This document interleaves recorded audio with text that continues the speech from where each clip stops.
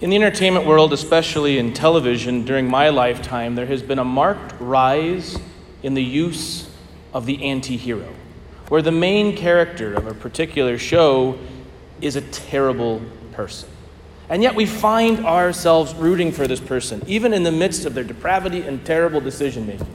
You watch The Sopranos and you root for Tony Soprano, although he's doing terrible and horrible things. You watch Breaking Bad and you root for Walter White, again, although he is doing terrible and bad things. Even you find yourself at times rooting against the clearly good guys and gals in the shows because there's something intriguing about this person who does all of these terrible things, and yet there's this sliver, this little bit, this glimpse of good that comes out of the person. And in many ways, I feel like it's a projection of ourself and our own experience. We recognize in our own lives that yes, there are good things, but there are also not so good things. And we root, in a sense, for the underdog. We root for that conversion, that change, just as we do in our own lives. Because we don't have to look very far to see how, to use the image of the gospel today, in our own very lives and heart, there are weeds and wheat growing together. We can also see it in friends and family members and those who have inspired us.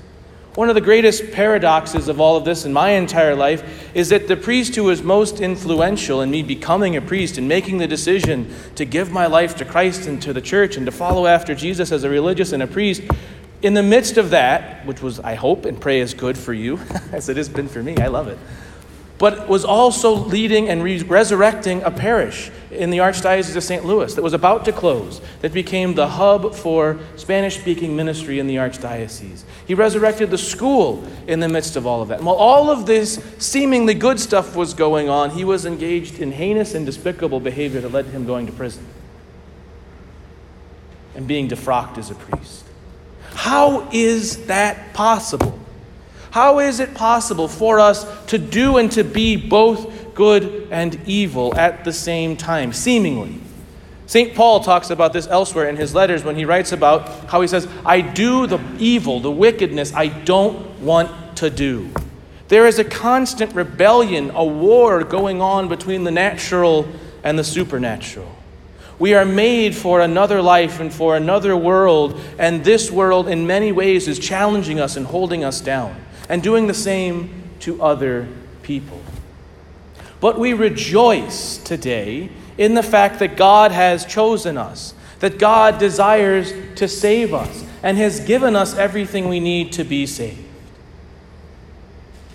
In the gospel, we have this very interesting kind of sandwich. At the front and at the back, we get the story of the weeds and the wheat. And it's a very difficult message for us, right? The reality is this. Remember, at every moment of your life, it is possible for you to go to hell. It's also possible for you in every moment of your life to be saved. That's the good news, right? And that's what is sandwiched in between. There are real repercussions for our deliberate choices that reject God and choose something other than Him as our God.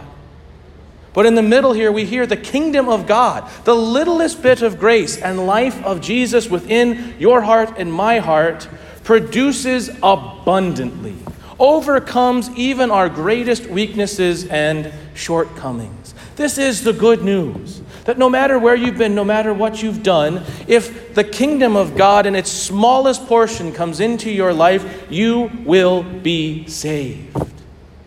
And not only that, but you will have an abundantly good impact on the world. The mustard seed is the tiniest of seeds that grows into the largest of bushes. The leaven, the yeast, is but the smallest thing that magnifies the dough into which it is mixed. So too is God's grace and life within you. But if we look back, remember last week we heard about the soil, right? That we have to have soil receptive to God's word. This week we look at the growth. We need to look in our life and see, where is my life fruitful? But also, where is my life bearing weeds and not good fruit? We need to invite the Lord into that. As St. Paul said in the second reading, the Spirit comes to the aid of our weakness. We are given the Holy Spirit in baptism and confirmation, not because we deserve it or earn it, but because God desires to lift us up in our weakness, to come to the worst parts of our life, the place where it is weediest and grossest, and to clean it up and to make it beautiful.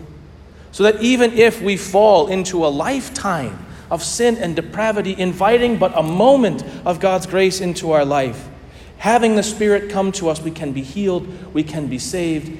Even that can give glory to God. As we heard in the book of Wisdom, we have good ground for hope that God would permit us repentance for our sins. What a blessing that is. That as repeatedly as we choose not God, as something other than God, making gods of the little things, great and small, in our lives, God offers us the opportunity to be healed, to be changed, to make our life new in Him, to be made new. Every time we come to the Eucharist in a state of grace, we receive not a mustard seed, but the fullness of God's grandeur and love for us. Every time we go to confession with contrition on our heart for all of our sins, we receive not a little mercy, but all of it. God holds nothing back from us.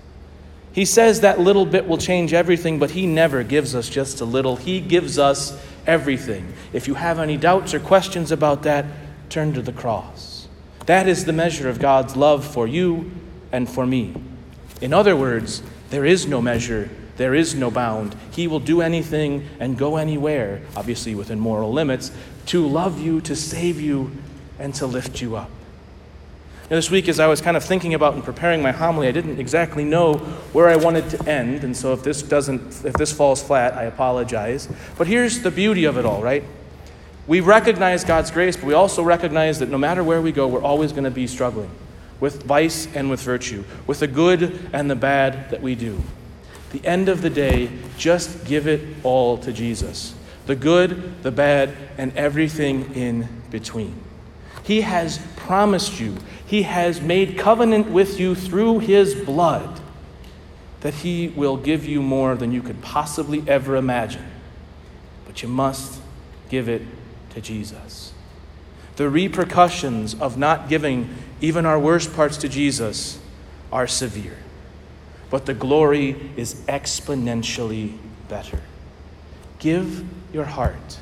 Give the Lord the wheat in your life and the bountiful harvest. Praise be to God for that.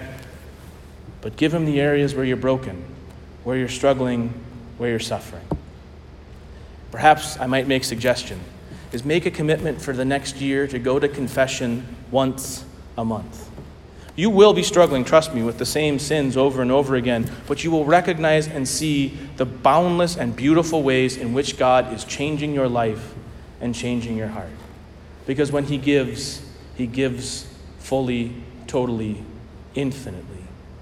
The Lord loves you. The Lord offers you everything right here and right now. Together as a church. Together here, those gathered with us at home, let us all give our life fully and totally to Jesus Christ, so that our life might become like His, the wheat and the bread for the life of the world.